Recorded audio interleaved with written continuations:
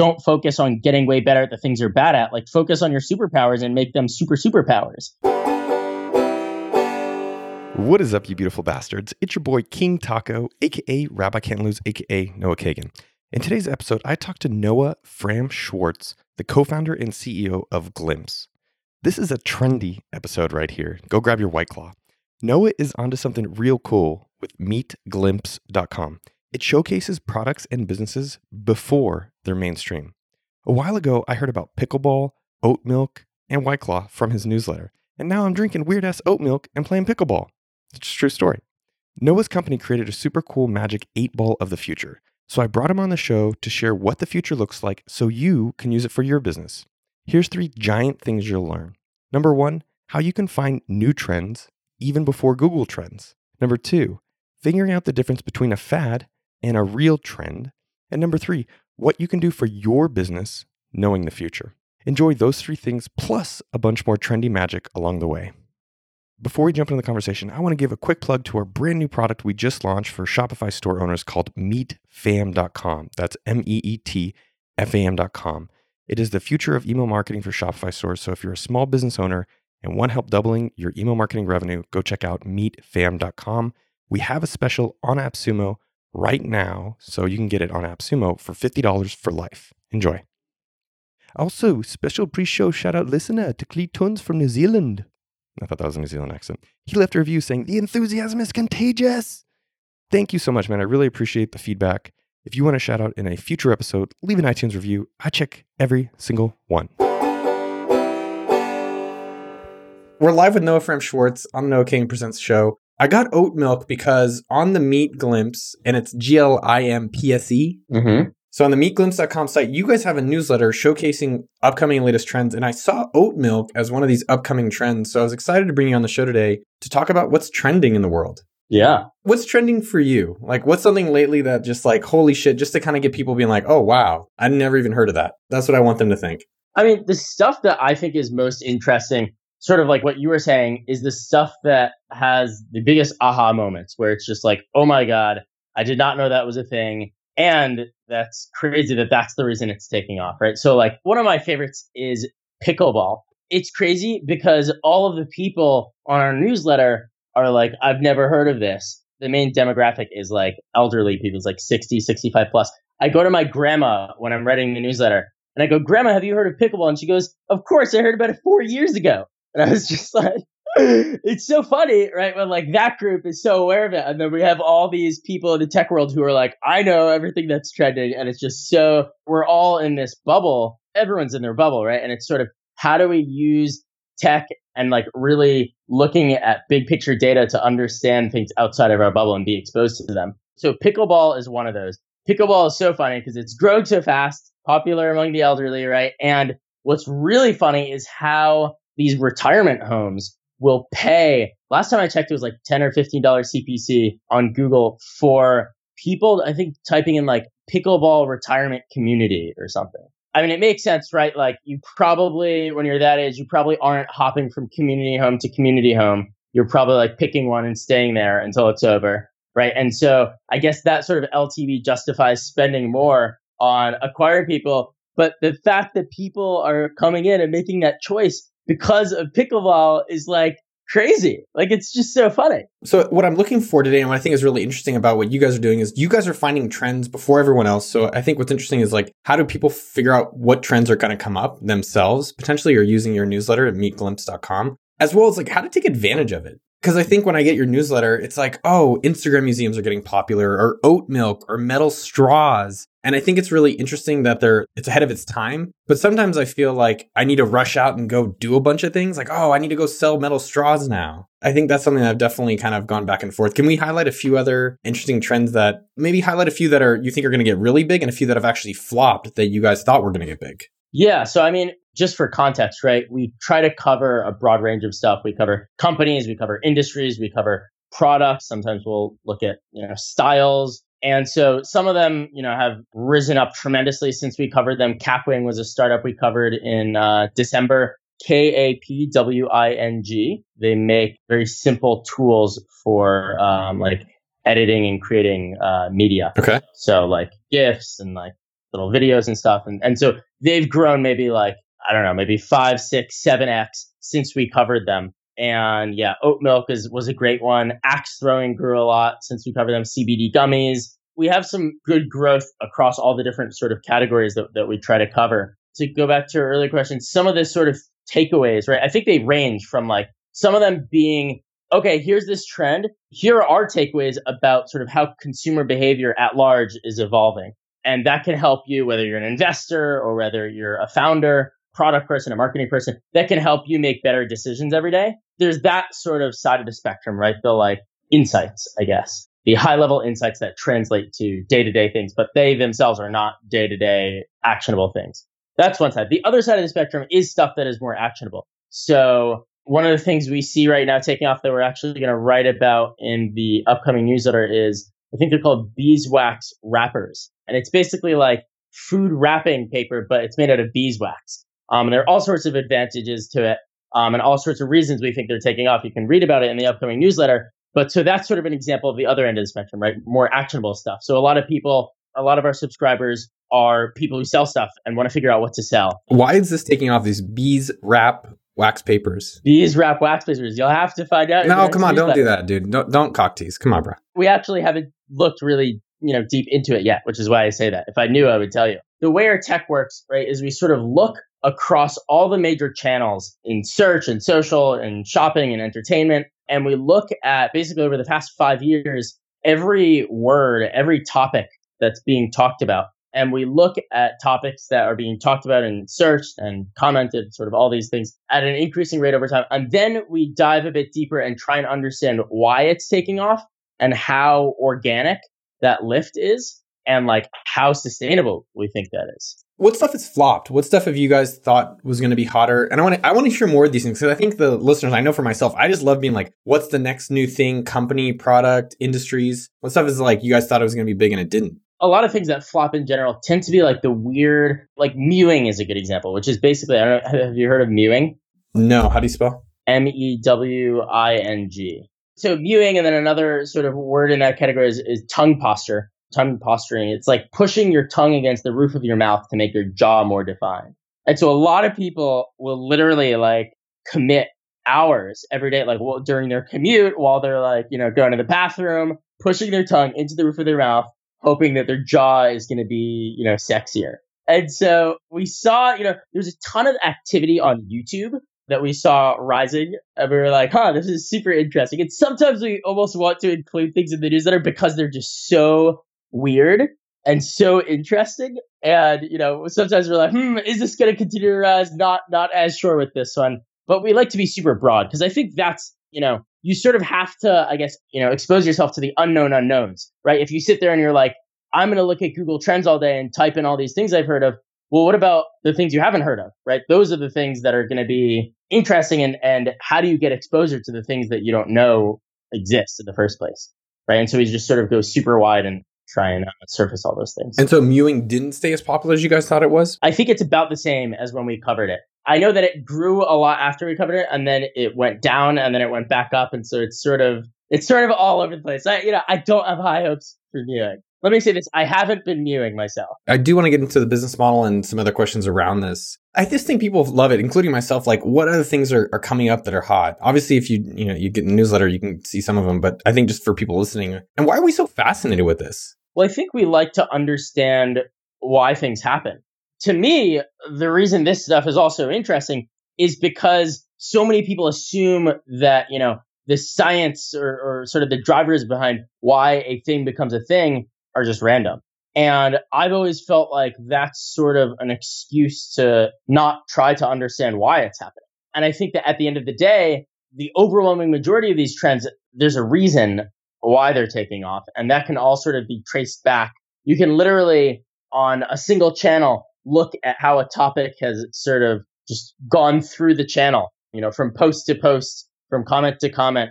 And then you can look at how the activity on that channel has, traveled to other channels and just sort of the internet in general. And so I think there are all these patterns, right? But we emphasize the data a ton because there is so much that you can learn from even like looking at the shape of the popularity line, right? Whether it's on, looking at Google searches on Google Trends, even if, just pulling it up here in the browser, or that same line on, looking at sales on Amazon or wherever it is, that line literally tells you so much. There are all these signals that you can use to understand and break through the randomness to realize that it's not actually random. And I think so many of our subscribers are just so damn curious. And this really just sort of like lifts the veil on what things are happening and why they're happening.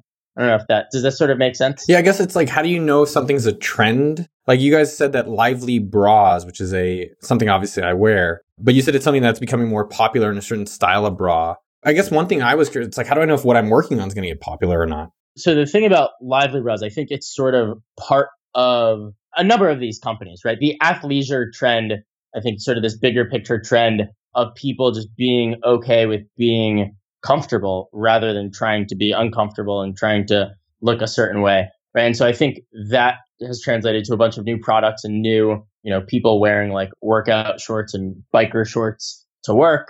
Biker shorts was a huge trend. How do you know if what you're working on is going to be popular? I think it's sort of useful to look at the parent category of what you're working in.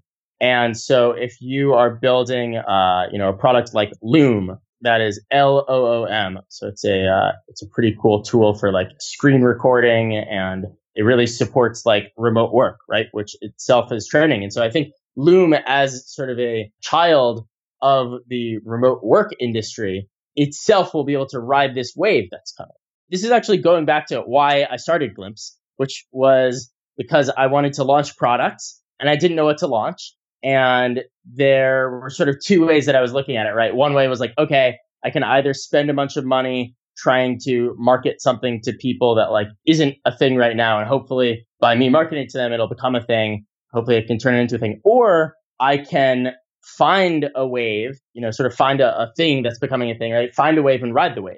I thought a bit about like, sounds ridiculous, but I thought a little bit about surfing, right? And I was like, it seems like with surfing, you sort of go out into the water and you find a wave and you ride the wave. It's not like you like go out there and like smash your board against the water and like try and make a wave and try and do something there. It's like, it's way more effective, I think, if you can find a wave, whether it's like a bigger picture, remote work, and then build something that naturally like absorbs that wave that's coming in, and you can just sort of ride it, or at least it makes things easier, right? I think that was a great analogy. Have you guys had anyone take something from the newsletter or from something that you called and done and actually run with it? The one that comes to mind is a friend who just launched a tea brand, I think. And we had talked about intermittent fasting tea, which is really funny because the whole idea behind intermittent fasting is that you don't eat anything for like a long period of time, right?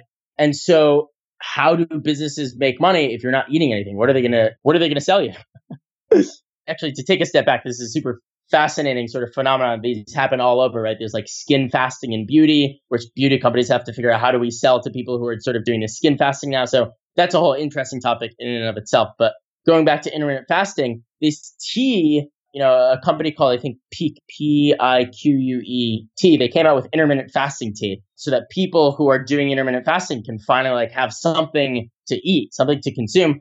And it did really well. And so I remember he sent me a screenshot of his first sale. It was like in Shopify or something, just his first sale of the intermittent fasting tea. And so it's really cool, as you're saying, right, to like see friends and customers of ours go through the newsletter and grab things and say, hey, we're going to start selling this, or we're going to start using this approach. So you originally built the software. And so just for the listeners that are thinking about it, like how the hell do they figure out what's trending? You guys look at Google search, YouTube, Reddit, Instagram. Yeah. I mean, interestingly enough, there are strong diminishing returns after like a surprisingly small number of channels. And so we look at those and we literally just look at every topic on all of them. Yeah, if you had to pick one that you think mattered more or had a stronger signal for trends, which one would that be? Well, it totally depends on the category, right? So like Google is obviously the most general of them, right? If you're looking at something in entertainment, YouTube is great. If you're looking at products, Amazon is great. And so you sort of have to weigh each of the different channels based on how relevant that product is to that channel. So you originally created this kind of trending algorithm. I know there's different ones like Jungle Scout and a few of these ones specifically for Amazon, but you guys are kind of taking the data, creating a newsletter and selling it as a basically an information product. How did you guys evolve to that business model? And then how did you evolve to that? And then who are the customers that are buying that from you? It sounds silly, but I didn't know how many people would be interested in this product when we first made it. I had been focused on using this software tool to figure out what to sell, right? As I was saying before. And so a number of my friends, I was constantly sending screenshots to friends being like, wow, this is crazy. Why is axe throwing taking off? Why, all these X, Y, and Z. And my friends were like, man, you really have to share these with more people. A lot of people will be interested in this. And so I put together a landing page and launched it on Product Hunt last year. And it was very clear very quickly that there were a ton of people who were very interested in it. The types of people, I would say it's roughly a third investors, a third sort of corporates, founders, folks like that, and then a third just really curious people. So it's a third investors, a third founders, and a third just curious? Super roughly, yeah. I mean, all of them are super curious, but I guess that third category just there who are not founders and not investors. How has the business model evolved with it? So is it just a monthly subscription to get more of the data from you guys? Yeah, so we do that, and then we sort of from there funnel people in who want deeper dives and more data and sort of do some enterprise work there. So say a company is in the CBD space or the sleep space or whatever it is, and they want to figure out which products they should be paying attention to, maybe which products they should be launching, how they should be launching them, stuff like that, which channels they should be launching them on, then we help with that. The stuff that's most interesting to me is definitely the newsletter, just because I think it's so much fun to sort of explore broadly how the world is changing, how consumer behavior is evolving. How do people find out about you for the marketing side of this, besides, going on shows and things like that? I mean, Product Hunt, Hacker News, sort of these pools of super curious people. That's generally our marketing strategy is, right? Our audience it's super curious people. And so let's go and find groups of super curious people and get great content in front of them. And I think that's one thing we've definitely been able to demonstrate is being able to produce content that a lot of people find very fascinating. So as long as we can get fascinating content in front of curious people, I think we can continue to grow. One thing with it, I was wondering is defensibility is that I find out a product's coming out, I'm doing it, and then other people just kind of copy it immediately. Especially now that you guys are kind of almost showing the things so quickly to everyone. Totally. So it's kind of I don't know if you ever see The Incredibles. Yeah, 1 and 2. My favorite line from The Incredibles is, if everyone has superpowers, no one has superpowers, right? And so it's the same thing here. So, I mean, I think because a lot of the stuff in the newsletter isn't necessarily it's about that trend, but it also, so much of our analysis is about what it says about the broader world, how things are changing, other strategies people can be using. And so if you're hey, I really want to go launch all these other products and I need a full list of products I'm going to launch, then that's where sort of our enterprise stuff I was talking about before comes in. I see a lot of the news that are sort of educational and to some extent actionable, but really helping people understand how things are changing so that they can make better day-to-day decisions. One thing I was trying to figure out is that when you guys are able to identify as products that are going to be more popular, I think there's a function of either A, it's just a unique product, or B, it's something that people didn't know existed. But I wonder if there's a component, have you recognized any marketing things that these companies are doing earlier than others? White Claw, you guys called pretty early, Booksy, the OMAD, I thought was really interesting. You guys put out the 1 meal a day. I was curious if you guys have identified any marketing activities that these companies are doing that I can use and the listeners can use. How are these things sparking? Because if you look at some of them, it's slow, and then they kind of hit. But how are they getting that word of mouth? Because I'm guessing you guys dive into that as you find things that are starting to trend. We talk about this for a bunch of the companies and products. I think one of my favorite examples is Upsolve. Upsolve is really cool because they really focus on SEO. And so Upsolve is basically this non-for-profit that makes going bankrupt really easy. And so they realized that all the searches were local, right? It was free bankruptcy lawyer, Houston, Texas, or whatever.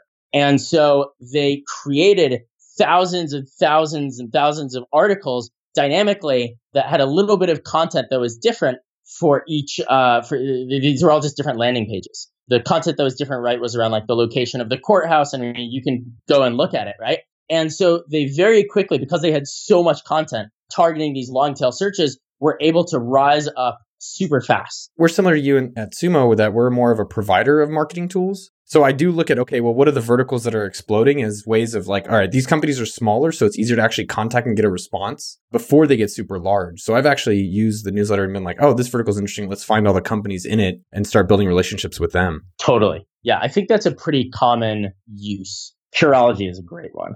On what? Curology, it's like the acne, the direct-to-consumer acne thing. There's so much of this direct-to-consumer like Viagra and Adderall and deodorant, toilet paper. It's interesting because I was even thinking about this morning. It's actually been inconvenient for me to try to make time to go to the store to just buy a thing of deodorant versus like go online. And now it's almost a similar price at $7. The convenience of some of these things and the fact that you can return and see reviews and so much, it's definitely shifting our buying habits. My favorite thing about the newsletter is using it as a lens to like understand how consumer behavior is changing. And you often need a sort of perfect substitute for these things to change, right? So like, actually one of my favorite trends, sober bars, is fascinating because without alcohol, they charge the same price for the drink. And they try to enforce the 21 plus rule to preserve the environment. And so it's literally identical to a bar in price and environment, except that there's no alcohol, right? And so it's sort of this perfect substitute that is needed in order to bridge the gap. You know, people have been drinking forever, so it's a very ingrained behavior. I think I heard about that in your newsletter, and there's a lot more of these, you know, one of my favorite ones, I don't know if you covered in the newsletter, is athletic brewing. Yeah, we wrote about it when we talked about sober bars, and we interviewed the CEO, or we chatted with the CEO, and yeah, totally. You know, do people come to you and be like, hey, is this going to be popular? And then you're like, yeah, we talked about that a year ago. Is that pretty common? Yeah, we get a lot of emails forwarded from people who are like, whoa, didn't you guys talk about this like 8 months ago? We're like, yep. I found something this morning. I'm going to call it, I actually thought this was like super interesting. I don't think you've seen it. Are you ready? It's called Veho. Okay. Did you know about this? No. Yes. It's vejo.com. So you know how there's like Keurig cups? Yeah. It's Keurig cups for healthy food. So it's basically healthy pods that you can instantly drink. So you put it in a blender with water, it auto blends, and then you could take like health drinks with you to go. I saw it in Kevin Love's like, it's actually a pretty cool series on men's health called Fridge and Gyms, and it's just different guys' fridge and gyms. He briefly mentioned this. I went and looked it up. They're in Santa Monica. It's not out yet, but I love the idea. You buy like a pot of fruit or like healthy supplements. You blend it really quickly in their portable blender and just take it to go. And I was like, I can see this getting really popular. It's funny that you said portable blender, by the way. That's something we covered a while ago too. I mean, I think the whole appliance category, like the air fryer stuff is super interesting. Instant Pot was just like a huge, billions in revenue. It's crazy how much money Instant Pot makes. With something like this Veho thing, like how would I test if it's actually going to be popular or not? So let me highlight a little bit how one of the ways we look at health trends and determine, if we think they're going to continue to rise. I was talking about this a little bit before. You can look at the line itself.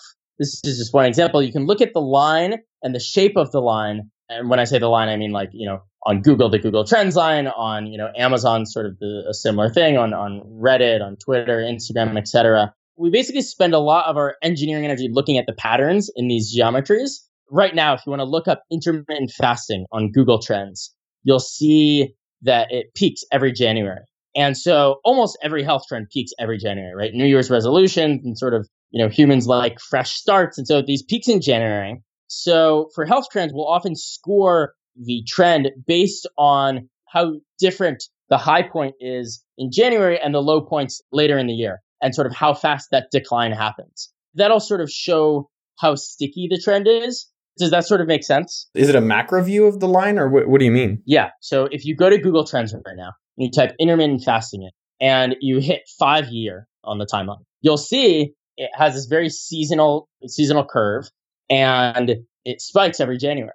And sometimes it makes it up past that spike later in the year, but ultimately it spikes in January, and you can look at the difference between that spike in January and the low points, or just the rest of the points the remainder of the year, and compare those and look at how quickly that transition happens. Okay. Are you looking at that now? You see that in Google Trends? Yeah, I'm actually surprised. I thought the intermittent fasting would have not been so... It seems like it's actually been relatively popular for a few years now, more than I expected. That's the case with almost all of these trends. I think because we are all in sort of our own little bubble, we all tend to overestimate that. we're all like, oh, wow, I didn't know this was, Okay, so what is it about this? So, like in terms of it being sticky and like this is going to be bigger or not? So with intermittent fasting on Google Trends, you can see the spikes every January. And you can see when it first started spiking in January, it would rise throughout the year. And then it sort of started declining after the spike.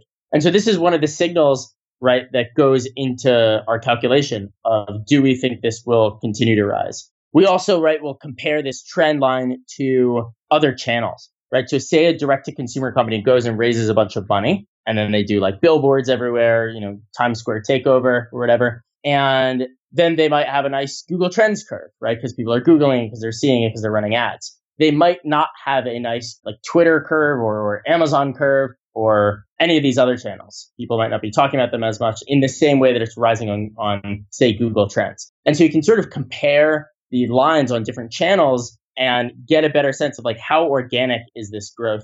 Where is the growth coming from? And is the growth sustainable? That definitely sort of plays into our calculation. Does that make sense? A little bit. I mean, walk me through with Curology. You were mentioning them earlier. So Curology is really interesting because when we were looking at it back in December, we saw that a ton of their traffic, almost the majority of their traffic, was coming from YouTube or search or direct. And so when we went and looked on YouTube at all the videos that were driving traffic, we were seeing that it was all these influencers posting about it, right? And you could sort of put together these pieces and sort of see the effect this has, right? So if you go and look at the search volume, this was back in December, if you looked at search volume for Curology reviews and you compared that to searches just for Curology, okay, that ratio was a lot better than other brands. And what I mean by better is that fewer people were going and seeking out validation because they already got that validation from the folks on YouTube. And so looking at it from sort of like a unit economic standpoint, in a category like they're in, like acne, you sort of have this huge trust barrier to every new customer, right? And so you can even sort of like chalk some percent of your CAC up to trust, right? You can say, okay, we're going to prime them with Facebook ads for, 2 months and then they'll buy. So like X percent of our acquisition cost is really acquiring trust. And so instead of incrementally having to acquire trust incrementally for each user, you can instead do what Curology was doing and have a really great incentive program for YouTubers and get them who already have this following, already have this trust, to go and bring people in, and in doing so reduce what you're paying for trust. You're saying for Curology, one of the ways they grew was through reviews on YouTube, which sparked their growth. And so they had an incentive program or affiliate program for YouTubers. So is that one of the things that seems to be like getting a lot of growth for a lot of these different D2C businesses? Is it paid reviews or do they do like affiliate programs? Like, how do you think they're doing it where they're getting people to kind of recommend and promote their product? I think they were doing both. To, I guess, try to answer your broader question, I think in general, consumers just don't trust these big brands as much, right? And so look for more they're trying to always cut through the noise. And so having these relationships with folks on YouTube and then being able to hear about products for them, I think works better these days than in a category like acne, just hearing about it from the company themselves. And so one of my favorite examples of sort of this bigger picture trend is with OnlyFans. You know OnlyFans? I saw it on the newsletter. I didn't know if it's not safe for work or it is safe for work. I think we can make it safe for work. All right. So what is that? So OnlyFans, which is basically Patreon for porn. So the really interesting thing with OnlyFans is that a lot of the creators who go to OnlyFans come in thinking that the more explicit the content, the more that they will make. And it turns out that it's often the opposite. So consumers, will pay for content that feels more real rather than just full on traditional porn. And I really think that like this idea sort of applies to everything on the internet, right? I mean, many of us, I think, assumed that the more free content there is, the less people will be willing to pay for good content. And I think it's really looking like the opposite, where there's so much noise from all this content being created that people are really willing to pay to like cut through the noise and get this signal. I think that sort of fits into what we were talking about before, where like people need trust in a way that they didn't necessarily need trust before, because now there's just so much noise. Well, so I guess to the reviews of Curology, do you think it was real, all these reviews? I think it was real enough that the consumers were buying into it. I guess a lot of things, though, you can get people to come by, but if it's not a great product, it won't be sustainable. But it sounds like there's two separate things there. So with like Curology, they got a lot of influencers to just make videos on YouTube, either paid or just by giving out the product. With the OnlyFans thing, it's actually interesting. It's kind of that trend where I'm noticing a lot in different mediums or different news mediums where it's like, hey, pay for the information around. So like Substack, OnlyFans, a lot of the like Business Insider, a lot of these different sites are like, pay now for the same information we used to give you for free. I'm curious how that goes with, versus just like the ad-based model. But it definitely seems like a trend where people are like, hey, I'm just going to have less people paying me, but that'll be enough to cover it. And I don't have to deal with all the other stuff of ads and fluctuations. I'm actually going to read a quote from one of the co-founders of Substack. I think it perfectly sums up what's going on there. So he writes, the value of attention has flipped. You used to get bored and need to fill your time. Now your time is the last scarce resource. So it makes sense to pay to use it more wisely. We see early adopters doing this happily now, but we think it will become the norm. I think that really drives home the point about how there is so much noise today. There's just so much stuff, and we have to pay to cut through it because, as a result of the noise, time has become so much more valuable. There are so many products and companies that monetize based off of our attention. Whereas like it used to be that almost everything was just like, okay, consumer pays X for this good or service and we're done. And now so much of it is like, okay, well, if we can get eyeballs for X amount of time with Y engagement, then we can monetize this other way. And so because there are all these things trying to eat up our time, we really have to, as he's saying, be more wise about how we spend our time and often use money to help us spend time better. I'm just trying to think of how all of the listeners can take advantage of this stuff. So obviously, they find some of the products in terms of the next steps, right? So we find the trends, we find out what's going on, and then I guess we all race to kind of copy. And then isn't it that basically that you just win at the end if you could figure out what's next? In certain ways, certainly. One of the things we've talked about, one of the challenges for us has been figuring out what to do, like just in general, right? Because are we going to be a data company? Are we going to be a media company? Are we going to be a consulting company, right? There are so many different sort of ways that this could go. And so early on, that was a huge question for us. And over time, it's sort of been like, let's get really good at sort of building up this muscle of understanding how a thing becomes a thing. And then let's use that muscle at some point in the future, at some point in the near future. And so, we're excited at some point to do a fund and invest in some of these things. And some of them are weird, right? Like, how do you invest in, mukbang or like ASMR, right? What's mukbang? Mukbang is people slurping noodles on YouTube.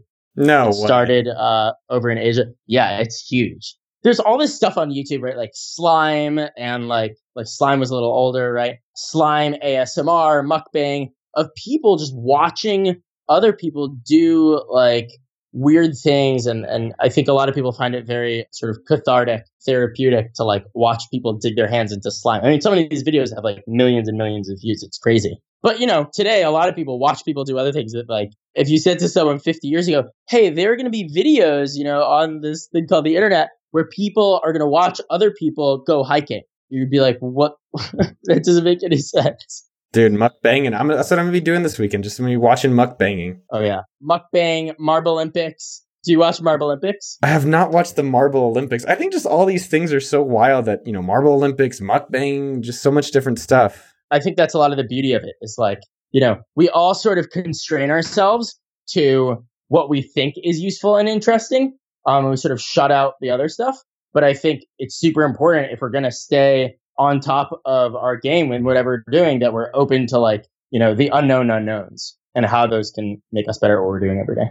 What's next for you guys? Is the fund going to these companies and saying, hey, we want to invest in you guys? Yeah. I mean, I think my goal with Glimpse is to build a brand that sort of all of the smartest people come to try to see and understand the future. And for me, like the thing that's made me happiest with all this is just being able to, surround myself with our customers who are like super, super interesting and super, super smart.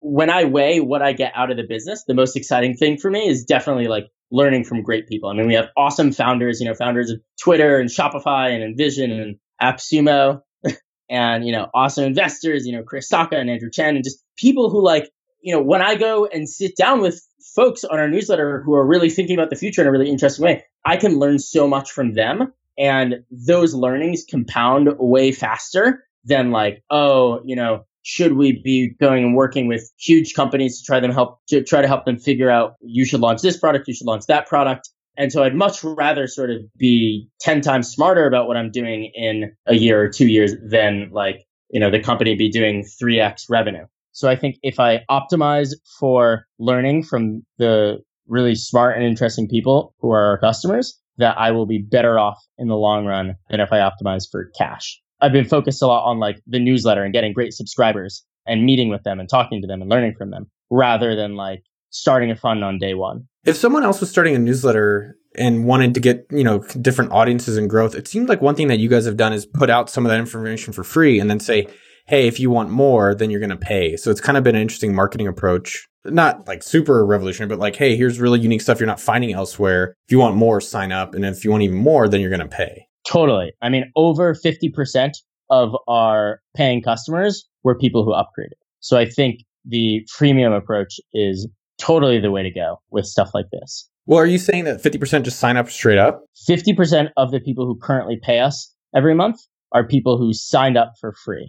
And the other 50 just signed up for paying right away? Yes. That's almost more interesting. The fact that some people are just like, all right, fine, I'll just pay for it and don't really consider the 30 or $500 a month. Yeah. I mean, a number of people sign up for those too. I think that like the big driver with a lot of this is FOMO. We have one customer who is telling me that like he can't open the newsletter while he's at work because he gets too anxious. And that like he has to wait until he goes home to like be more in a relaxed environment, I guess, because there's so much that he feels like he's missing out on. And so that's a huge driver for us is like people and, FOMO. How much are people staying? Is there a high churn on the newsletter? Like I haven't actually AppSumo is a different type of newsletter business. Are you finding most people just like stick it through? Is it a pretty high churn rate? So, I mean, it varies. Like when we look at the people who sign up, I mean, I guess this makes sense in hindsight, right? Like if we look at the people who sign up for paid right away, it's much, much higher, almost like 5 or 10x than people who upgrade. We have like almost zero churn on people who go from free to upgrade. It's a very polarizing product. When we first launched, just to give you an example, we had the full range of VCs sign up, right? We had like the people on one end who like, they have like a really weird domain and you go to the site and it's down. And like, you're like, what's happening here? And then the other end, like the really reputable firms and reputable partners at those firms. And I was really curious what would happen, right? And the majority of the people on that first end, the shady, like confused, what's happening here, and emailed me and said, this is a huge waste of time. We want to cancel immediately. Huge waste of our money. Please refund it, the whole thing. And people on the other end, partners who we all hear of all the time because they're making awesome investments and, sat down with them and they were like, this is amazing because it really tells us like how consumer behavior is evolving. And then that trickles down to our investment thesis. And so seeing how polarizing that was fascinating. And now I'm like, you know what? If those people on the first end want to cancel, like, great. I don't want to build a product that is skewed towards like getting those people to not churn and then cause the really awesome people I can learn a ton from to churn because we're building something that like nobody really wants that's somewhere in the middle, right? Like I'd much rather be just on the end of like awesome users. I mean, I think a lot of us try to optimize for the losers. Instead, it's like, well, who are the people that are loving it? And then how to like totally actually get more of that. Totally. I mean, it's just like, people talk about strengths. It's like they say, don't focus on getting way better at the things you're bad at. Like focus on your superpowers and make them superpowers, right? And so that's sort of what I think we're doing is like focus on our amazing users, make them love it even more and find more people just like them. Noah Fram-Schwartz, meetglimpse.com. I'm looking forward to like seeing you on newspaper magazine. Well, not newspaper, but like magazines in the future on the front cover. Yeah, I am too. No, I'm kidding.